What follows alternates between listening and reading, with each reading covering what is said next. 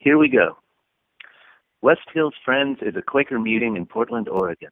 You can find more information about our community at westhillsfriends.org. As a Quaker community, we encourage everyone to share from their hearts, especially as it pertains to God's leading in their lives. These words are shared into a community that values the opportunity to respond and dialogue about what is said. The responses and dialogue are not included in this recording. The views expressed in this content are solely those of the original contributor and do not necessarily speak for the entire West Hills Friends community. Thank you for listening. Have a wonderful day. Thank you for listening. Have a wonderful day. When our Minding the Light team announced its latest query, quote, "When has the light led you to say the unlikely yes? When saying yes took you in a surprising direction?" Well, then I immediately knew I had a story I wanted to share. I've been blessed to receive a few of these leadings in the course of my life. And in my experience, the more unlikely the leading is, the more I believe this is a prompting of the light and not of my own.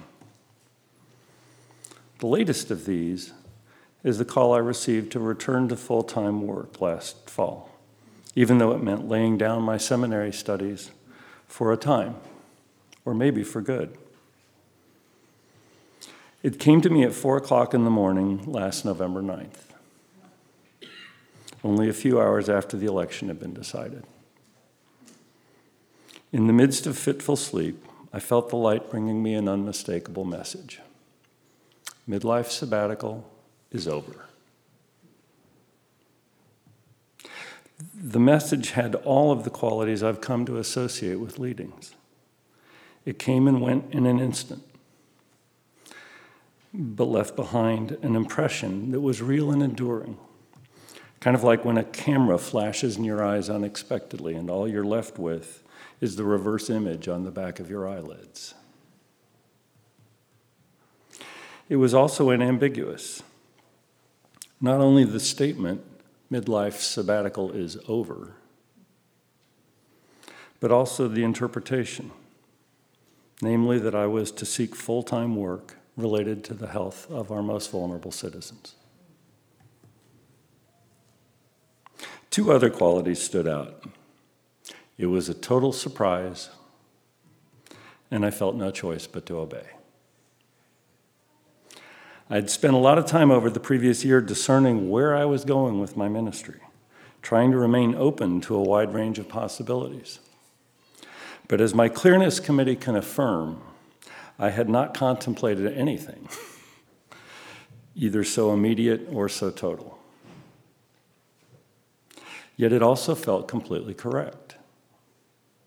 Any fleeting impulses to mourn the things I'd be giving up, like sleeping 8 hours a night, or being able to bike or hike when I wanted, were drowned out by the feeling that that season was good, but this is what's right at this time.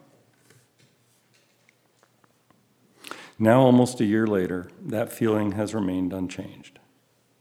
Indeed, more than anything, this leading from the light has been a joy, even a relief. The demands of my job have intensified, causing me to drop the one class that I'd been trying to hold on to. Yet it doesn't feel like a sacrifice to lay this class down. As I reminded myself in explaining my decision to one of my classmates, my catchphrase for midlife sabbatical was listening for what comes next.